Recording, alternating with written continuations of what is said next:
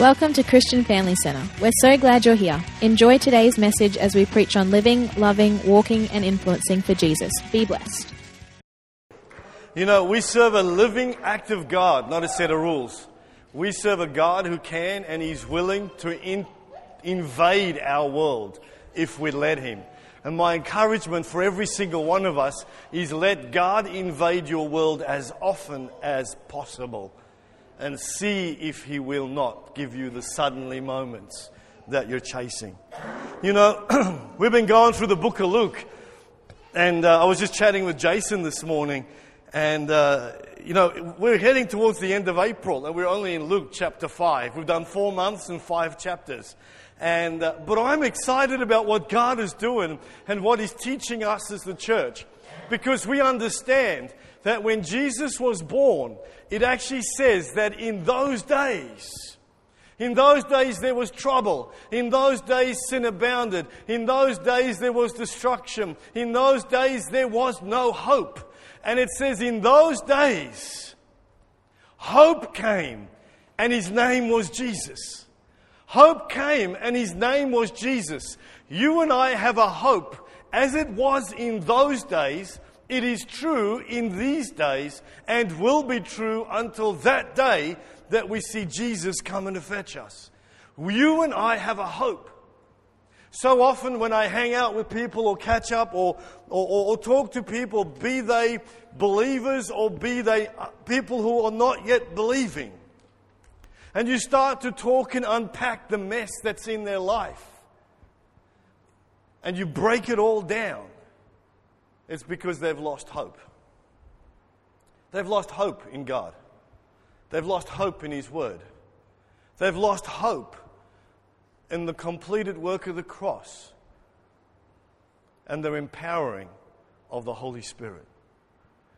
And when you become hopeless, you become depressed. And when you become depressed, you start to focus on you. And it's all about me. And you become more hopeless and more depressed and more self-focused. But Jesus came. Hope came. And you and I as believers this morning, without a band, should be able to get up and make a joyful noise to the Lord. Because we have hope. Even in grieving, it says we grieve as those who have a hope. When someone is sick and we don't understand why bad things happen to good people, we still have a hope. And His name is Jesus. And if you've got yourself so tightly wound to Jesus, nothing can separate you from the hope you have. No circumstance. His Word says that nothing can separate us from the love of God. Nothing can separate us. His love is expressed through the completed work of the cross. His love was expressed through Jesus. And you've got to get this picture in your mind. You see, as we think we're educated Greek thinkers. And so we read words. The Hebrews read pictures. And when Jesus taught, He used pictures so that they would get it. Can I ask you this morning, the picture I have in my mind is of you and me wrapped around Jesus and tied with a cable that cannot be undone. That is how we ought to be. When we're so wrapped to Him, we will never lose hope. It is the saddest thing to see when people lose hope. Because when you lose hope, you lose the will to live. When you lose the will to live, death is inevitable. Physically and spiritually. And we have something to hope for. We have something to believe in. Something to wait for. You know, as much as I say that I don't like gifts, I love gifts. Kind of worked out I love all the love languages except for one. And I'm just one of me. It's all about me. But when you know it's your birthday, or when you know it's Father's Day, or when you know there's a special moment coming, you wait in anticipation. And I don't care, no matter who you are. If I've got it wrong, just put your hand up. But we all wait in anticipation, even if you deny it today because you want to be stoical. That's cool. We all, on the inside of us, wait eagerly for something. We wait for a birthday. We wait for good news. And there's an excitement that starts to build towards that day. Now, you might not be waiting for a gift, but you might be waiting for something associated with something significant. We should be waiting for Jesus like that. That gives me a hope. That gives us all a hope. And I really feel this morning that God, I shared last Sunday night, I think it was last Sunday night, that I am tired of living in the valley of the dry bones. I am tired of our community telling us how we're going to live and what the result is. I am tired of hearing we're in a global economic crisis. Yep, that's the pattern of this world. We don't need to be a part of the pattern of this world. God wants to bless us. People can say, well, sickness is inevitable. Yep, I get that. I suffer from hay fever and sinus, the wind blows. I get it. Pollen, and I start to sneeze. But I don't have to take it. I'll just leave that. I'm tired of living in the valley of dry bones because God has called us to live in the valley of fruitfulness, planted next to a river bearing fruit, in lush green environment. That's where He's called us to live, in a place where there is hope, because He is the God of all hope, and Jesus is hope personified. Jesus came, and He came with such a hope in Him that it caused a stir in the people. At first, as Jesus was going around preaching about unpacking Scripture, people would flock to His preaching. He was this anomaly that suddenly started to share good news, suddenly started to preach truth. And there was an authority, an anointing with His preaching that brought change in the lives of people, that people started to flock towards Him, wanting to hear Him preach. Not only that, but the Word was followed by signs and wonders. And so the freaks came along to watch the freak show too. People were there because stuff was happening. Jesus was not your passive little rabbi. He was a God-ordained teacher of truth. And it was His time. And as He started to teach, He started to teach about the kingdom of God. He started to teach that the kingdom of heaven, kingdom of God is at hand. And He started to teach along a line where those religious leaders felt out of control. He started to teach in a way that disturbed them and concerned them. You see, if you look at Luke chapter 5, where we are today, and if you haven't brought your Bible with, in the newsletter, there's an excerpt from what we're reading. If you have a look at it, Jesus is busy doing what He does, teaching and healing. He's just come from calling Levi. Another name for Levi? Matthew, the author of the Gospel of Matthew. So He calls His first disciples, He heals a man with leprosy, He heals a paralytic, and then He calls Levi, He calls Matthew, a tax collector. Now you've got to understand, a tax collector in those days was one above a Samaritan. You see, a Samaritan was the lowest of lows, but a tax collector was just one above. And the only reason they were one above is because they were Jewish of origin. A tax collector was a Jew who collected money on behalf of the Roman government and took their piece on the side. So a tax collector was not only a traitor, but a traitor who profited from his own people. So you've got to realize there was a genuine hatred against tax collectors by the Jewish people. And here they were this morning, that day, and Jesus calls Matthew, He calls Levi. And as he calls him, if you read in verses 27, 28, he goes out, he calls him, follow me. And I love verse 29. Then Levi held a great banquet for Jesus at his house, and a large crowd of tax collectors and others were eating them. But the Pharisees and the teachers of the law who belonged to their sect complained to his disciples, why do you eat and drink with tax collectors and sinners? Just an interesting side note. I love what Matthew does. He gets saved, and what's the first thing he does? He organizes a party to tell everyone he gets saved, and he asks the guy who led him to the Lord to come there and tell them about it. Not that Jesus was giving us any patterns, just, he got it right. But when you get saved, the first thing you need to do is tell someone about it.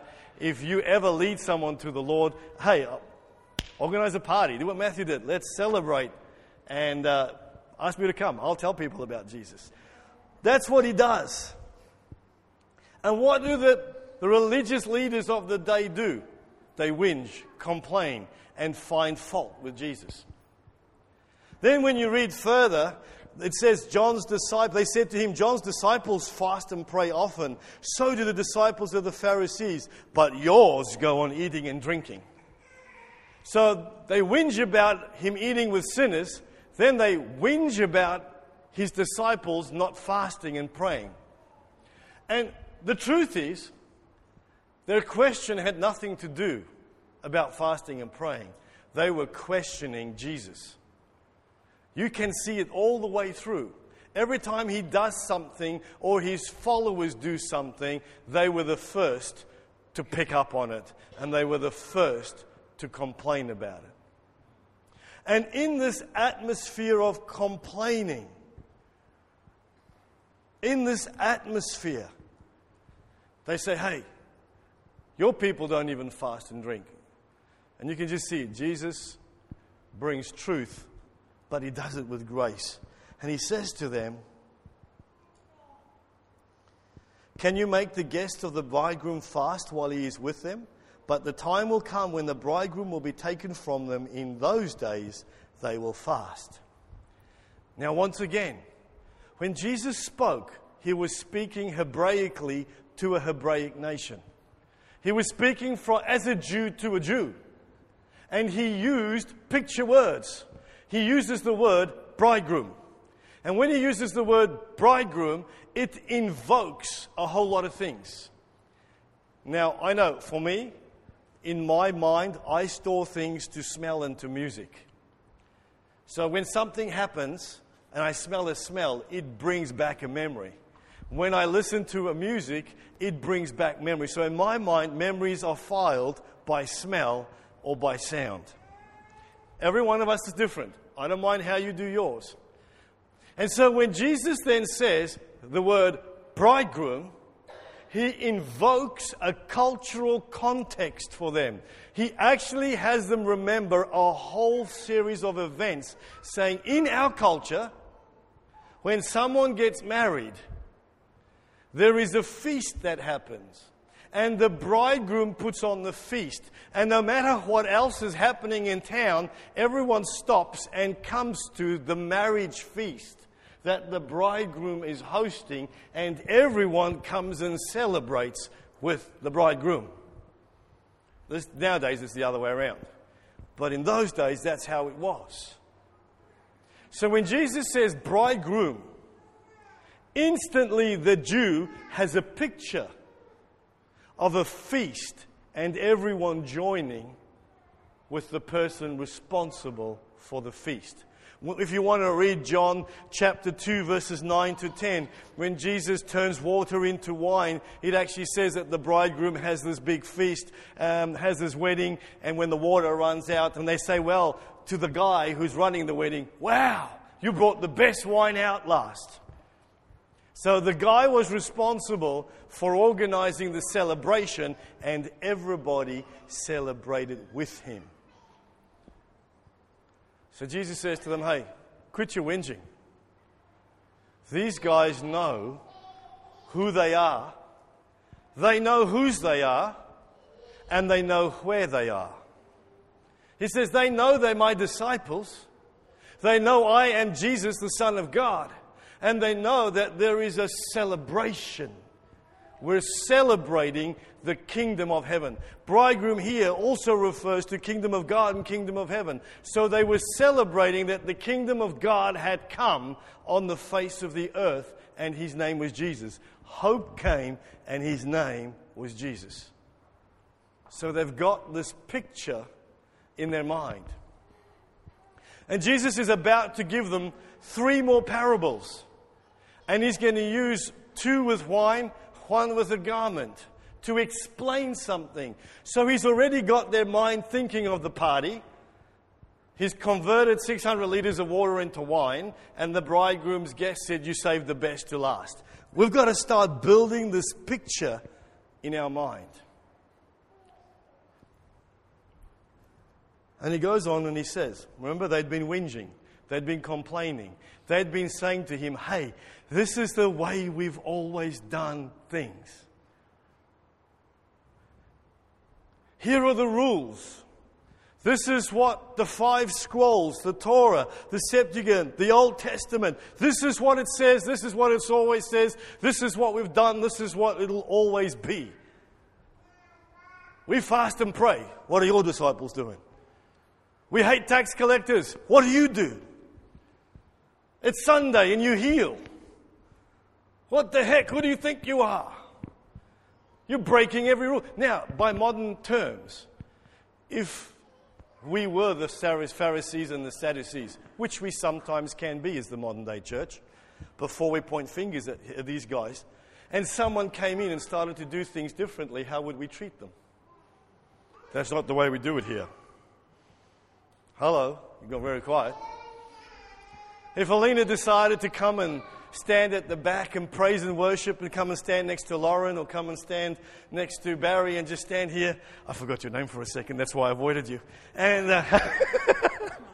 sorry? It's Margaret. Margaret. And come and stand here and start to sing. We'd all get nervous. We'd start to shift and get kind of anxious and start to look around going, where is she? She should be up the front. This is where the praise and worship leader. What is she doing? What's Dwayne going to say afterwards? Oh, she's in trouble.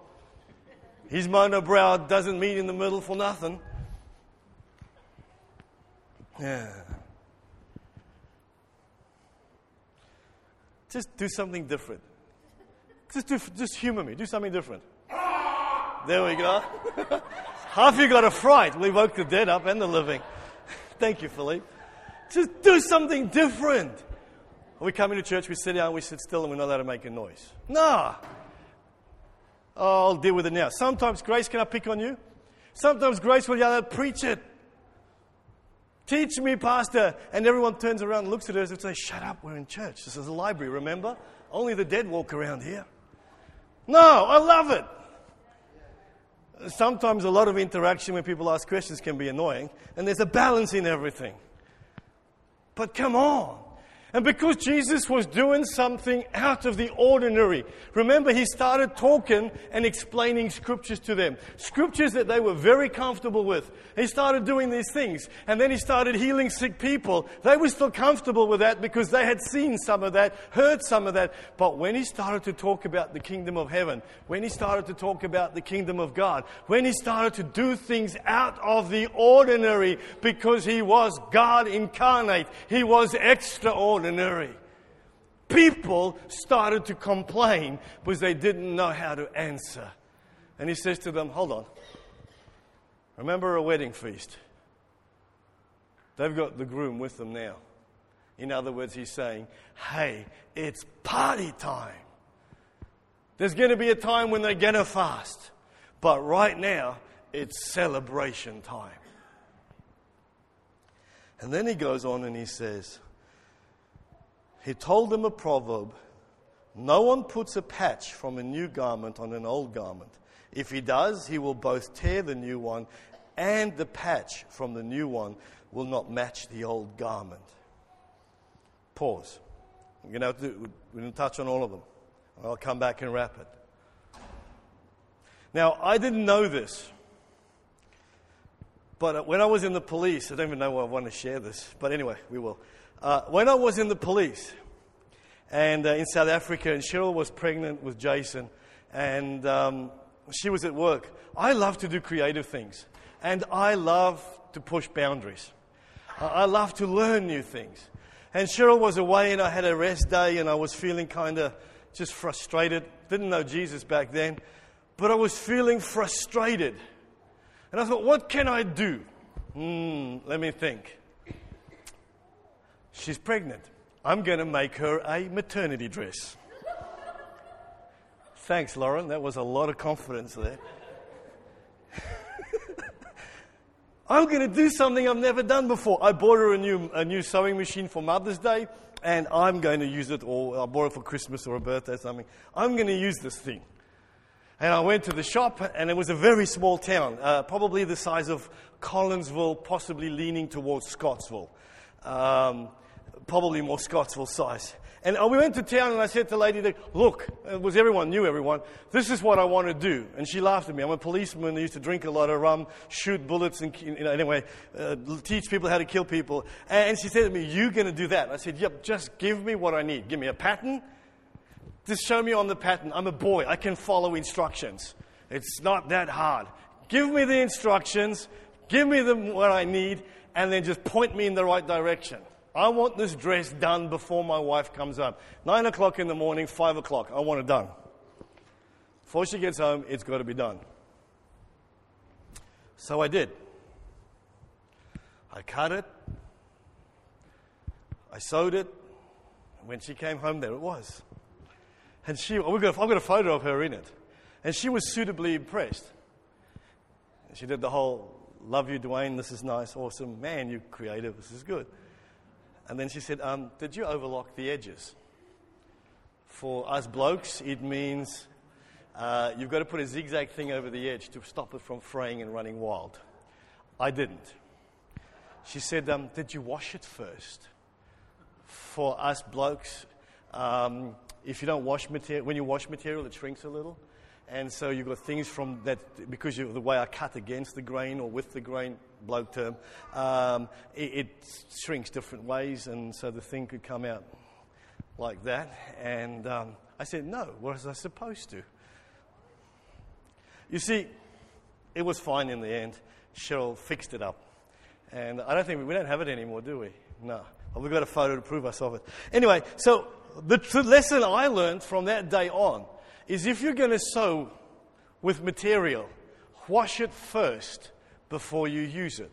For the simple reason is that fabric could lose a bit of color and it could shrink. And when Jesus is talking to them here about a garment, he says, hey, let me help you understand something. If I've got a new garment and I have a broken garment, a dirty, old, torn garment, and I want to fix the tear on the old garment, you don't cut a clean piece off the new garment and sew it onto the old garment. Because 3 things are going to happen. Number 1, you've just ruined a perfectly good garment. Number 2, the colors won't match on the old garment.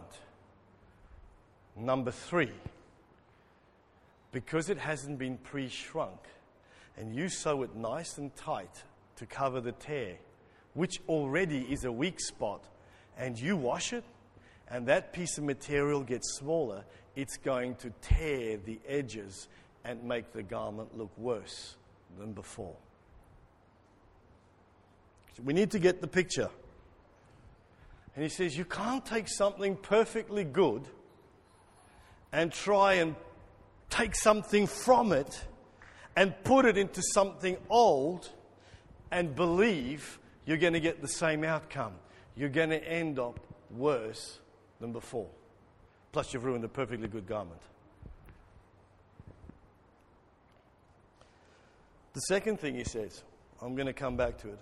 He talks about wine in a wineskin.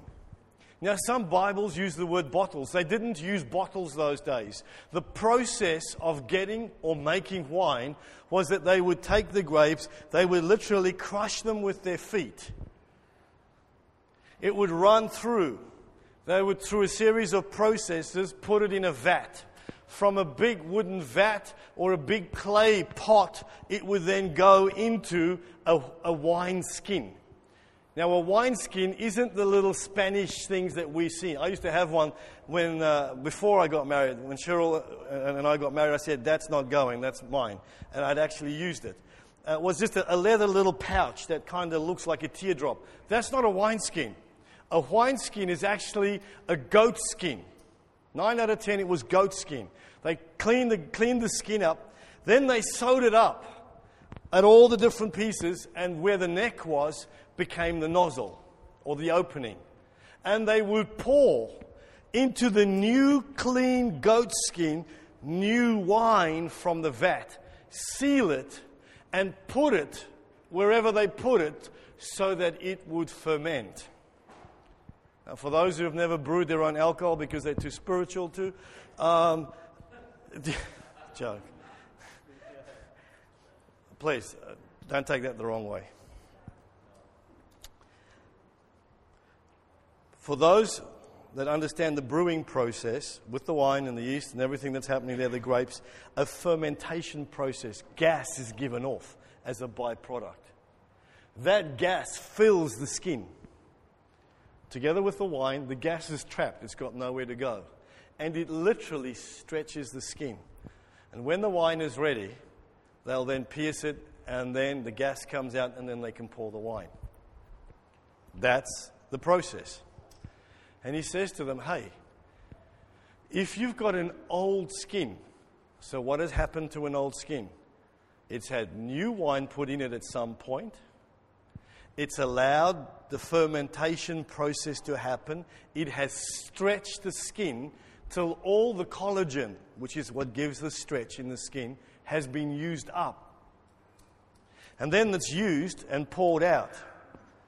And you put new wine in that old skin, and you allow it to ferment, it literally will explode because it has no collagen left to move. It's got no room for move. It's been stretched to capacity, and it will go bang, and you will lose both the skin and the wine. And so Jesus is saying to them, hey, you can't put new wine into an old skin. Because when you do that, when you put new wine into an old skin, you will lose the wine and the skin.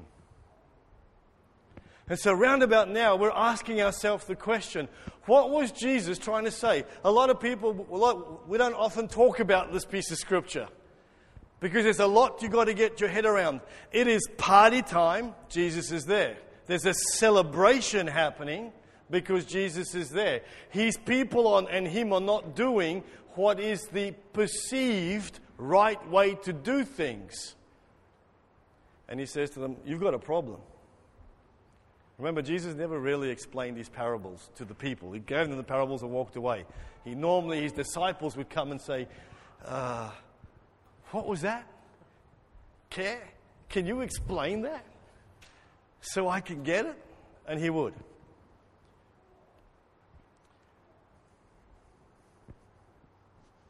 You'd lose the old one. You'd lose the wine. You'd damage a perfectly good garment, and you'd damage the old one. You see, Jesus was saying you can't put new wine into an old skin. You can't put a new way of doing things into an old way of who you are. He said, if you want the new way, you want the new wine, then this is what you've got to do. You have to become new first. Because when you're new, you can hold the new thing. He talks about it in Matthew, Matthew 26:29. Jesus is celebrating the first communion, and he talks about wine being a covenant. And saying, I'm giving you a new covenant, a new promise. In those days, he was saying that. He was saying to these people, hey, come on, can you see what I'm doing? I am doing something new. There is a new way to live, but I can only put it into a new vessel. I can only put it into something that is new, that can contain it. Because if you're going to hold on to your old ways and try and put new ways in it, guess what? You are going to burst. Or like a garment, you're going to shred worse than before.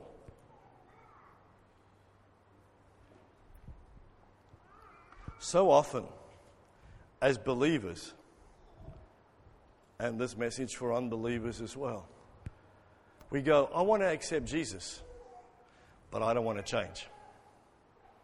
I want the kingdom of heaven in me, but I ain't going to change. New wine, old wineskin. What's going to happen? Bang, and you're in above. As believers, Bible says that we are a new creation. We need to fill ourselves with new wine. New me, new way. What are you and I holding on to from the past?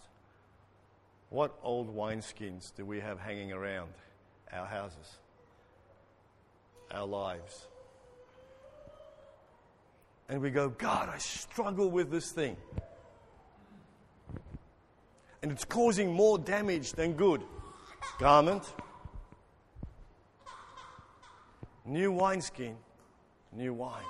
We want new wine, we've got to have a new wineskin. We have to be renewed and then have His new way in us. Together, it brings the right fruit. Together. He goes on. No one, after drinking old wine, immediately desires new one, for he says the old is good or better. Bridegroom, garment, wineskin, wine. He says anyone who's tasted the old stuff doesn't want the new stuff.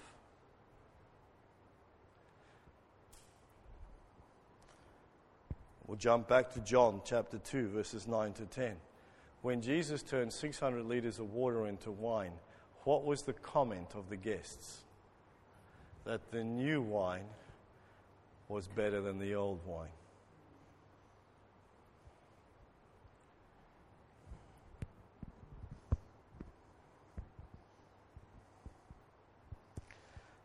After tasting, they saw that the last wine was better than the wine they had before. But most people go, I'm not tasting the new wine because it's new. Now, in my days before Jesus, I used to love red wine. And you could taste vintage on the wine. And you could even taste the vat, the type of wood that it was fermented in. Because the wood comes through in the taste of the wine. You can taste it. However, I worked in a pub as well. You feed people good wine up front, make them pay for it, then you change it to cheap house wine and they still pay for good wine and they won't know the difference. Been there, done that. Don't try that and go home, but you drink a couple of glasses of good wine, drink a bit too much good red wine, they can give you cheap house wine, you're still going to taste like good red wine. Your taste buds have lost the sensation, it's programmed in your mind. Red wine tastes good, smells good, all good. And so he's saying to people, hey, this old stuff you think is better, it's not. It's not. There's a whole new flavor, a whole new taste. If only you'll celebrate with me. If only you'll taste it. And if only you'll be renewed. If only you will be a new person for me. Then you can actually hold it, contain it, and produce the fruit that's required. So the question for you and I this morning, what old wine do we have lying around that we need to let go? Natalia, if I could have. What old wine do I need to empty out, pour down the sink? Because it's not flavored with Jesus. And what old wineskins do I have packed away, hoping to put some new wine in someday? We've got to let it go. The old wine's got to go down the sink. And the old wineskins have got to be destroyed. Jesus was saying to them, hey, guys, do you get it? Here you are, whinging about me hanging out with sinners and whether my disciples are fasting. And I'm here to tell you that there is something new happening. And if you try and mix that old with the new, you're going to end up with an accident. You've got to be totally new on the inside and on the outside. And then the fermentation process can produce the flavor from which the wine has its name. We can produce the flavor from which we have our name. Christ, Christians, believers, sons and daughters of the Most High God. And sometimes this passage can be a little hard to get your head around. It can be a little confusing, but it's simple. Let go what is old. Hold on to the new thing. His name is Jesus. The kingdom of heaven and the kingdom of God needs to go into a new wineskin, or it's going to cause more damage.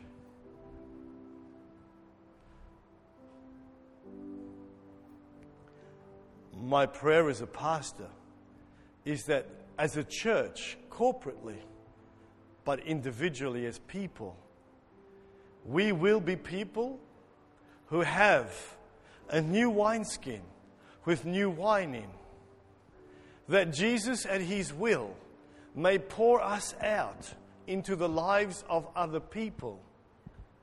And that they may make the statement, wow, Jesus, you saved the best to last. You saved the best to last. I've been tasting so much I shouldn't taste anymore, but this taste is another taste. And I want it in my life. And then we get to say to them, well, you want this new taste in you? You've got to become a new wineskin. You've got to accept Jesus Christ as your Lord and Savior. Get rid of the things of the past. Get rid of the old wineskins. Now, please, I'm not preaching a message of change that says there's things in the past we've done as a church we've got to get rid of to make way for new. No. I'm not saying that. This is a personal message. It's about things in my heart, things in my life, principles and philosophies and things I've believed. I was speaking with someone and they said to me, you know, I always grew up believing X, Y, Z. And then suddenly someone encouraged me to read the Word. Someone said, I actually said to this person, show me where it says that in the Bible and I will believe you. And I'll be a convert of you. And they couldn't find it in the Scripture. And they were distressed because their whole life, since yay high, they had believed a half-truth. At best. At worst, a lie. And they realized no wonder they had no power in Christ Jesus to live that way, because it was a lie. New wineskin, new wine. What is it you believe? Why do you believe what you believe? Why do you come to church on a Sunday morning? Well, because my parents used to. Old wineskin, where's your revelation? Because if he tries to put his new wine into your parents' wineskin, old wineskin, because it's new for them, old for you, it's going to burst. You know, if next Sunday 4 people turned up for church as opposed to 104, but all 4 knew that God has put them here, you join the dots. New wine, new wineskin. God has made you new. His scripture says in 2 Corinthians 5:17, therefore, if anyone is in Christ, he is a new creation. The old is gone and the new has come. When you said yes to Jesus, when I said yes to Jesus, we got a new wineskin. But some of us put it back on the shelf and said, it's new, I don't want to dirty it. I've got some items like that. People give them to you and you go, oh, this is too precious. Claire went to the States, and very rarely will you find the name Dwayne engraved on anything. And one of the towns she was in somewhere, she got this baseball bat that you screw the top off and it's a pen. Has my name on. It's packed in my memory box. I wrote once with it and it's packed there because it's the first thing I've been given with my name on it like that. I haven't seen my name that often on things like that. And I packed it away. It's not a pen, it's an ornament. But it's a pen. It's meant to be used. How many of us took our new wineskin and said, you know what? This is too precious for me to use. I'm going to put it on the shelf. And I'm going to take his new way of doing things and I'm going to pour it into the old me. See how it goes. Your old you lost its collagen. It lost its ability to stretch. At some point, it will burst. Not Dwayne's revelation, Jesus' teaching. So you could be here this morning, holding on to old wineskins. Just in case you say you don't do it, if you want to just look at your Bible, how used is your Bible, for example? Oh, it's the Word of God. We're not writing this. This book is holy. No, the words are holy. The book is just a book. It's just a book. Write in it, scribble, read it, bend the pages. Now, I don't like it when people do it to my Bible, but I do it to my own. It's okay. Use it. Because it contains life. If your Bible is kept nice and neat and tidy, chances are, so's the wineskin.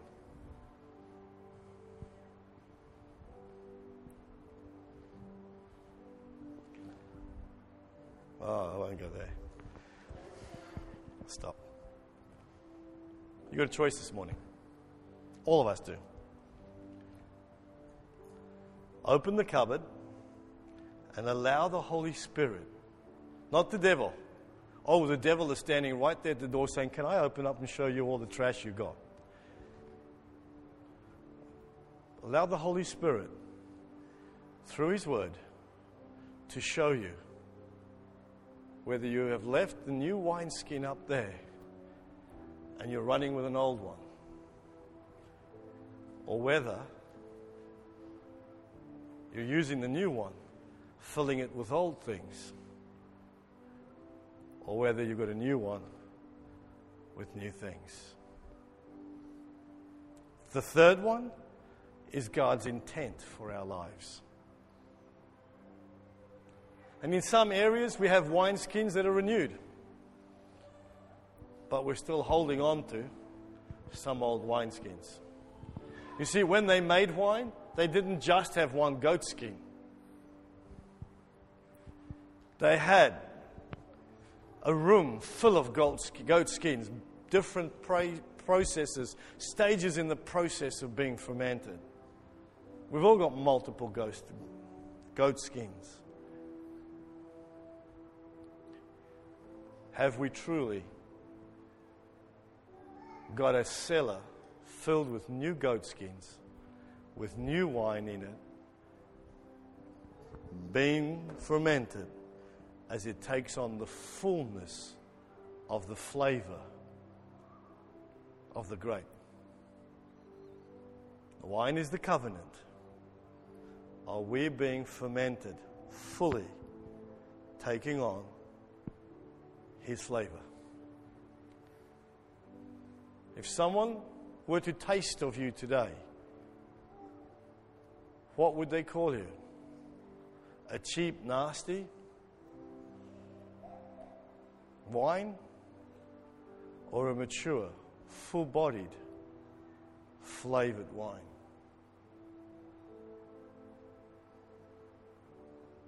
Only you can answer that question for yourself. My prayer as a pastor is that as you walk out here today, that God would take the cork off you and start to splash you all over town. New wine. Let's deal with the wineskin here today. Let's deal with the content here today. You've just heard another great message from Christian Family Centre. Thank you so much for listening in. If you have any questions about today's message or Christian Family Centre, feel free to email us at info@whitsundayacc.com.au or call us on 07 4786 5555. See you next week.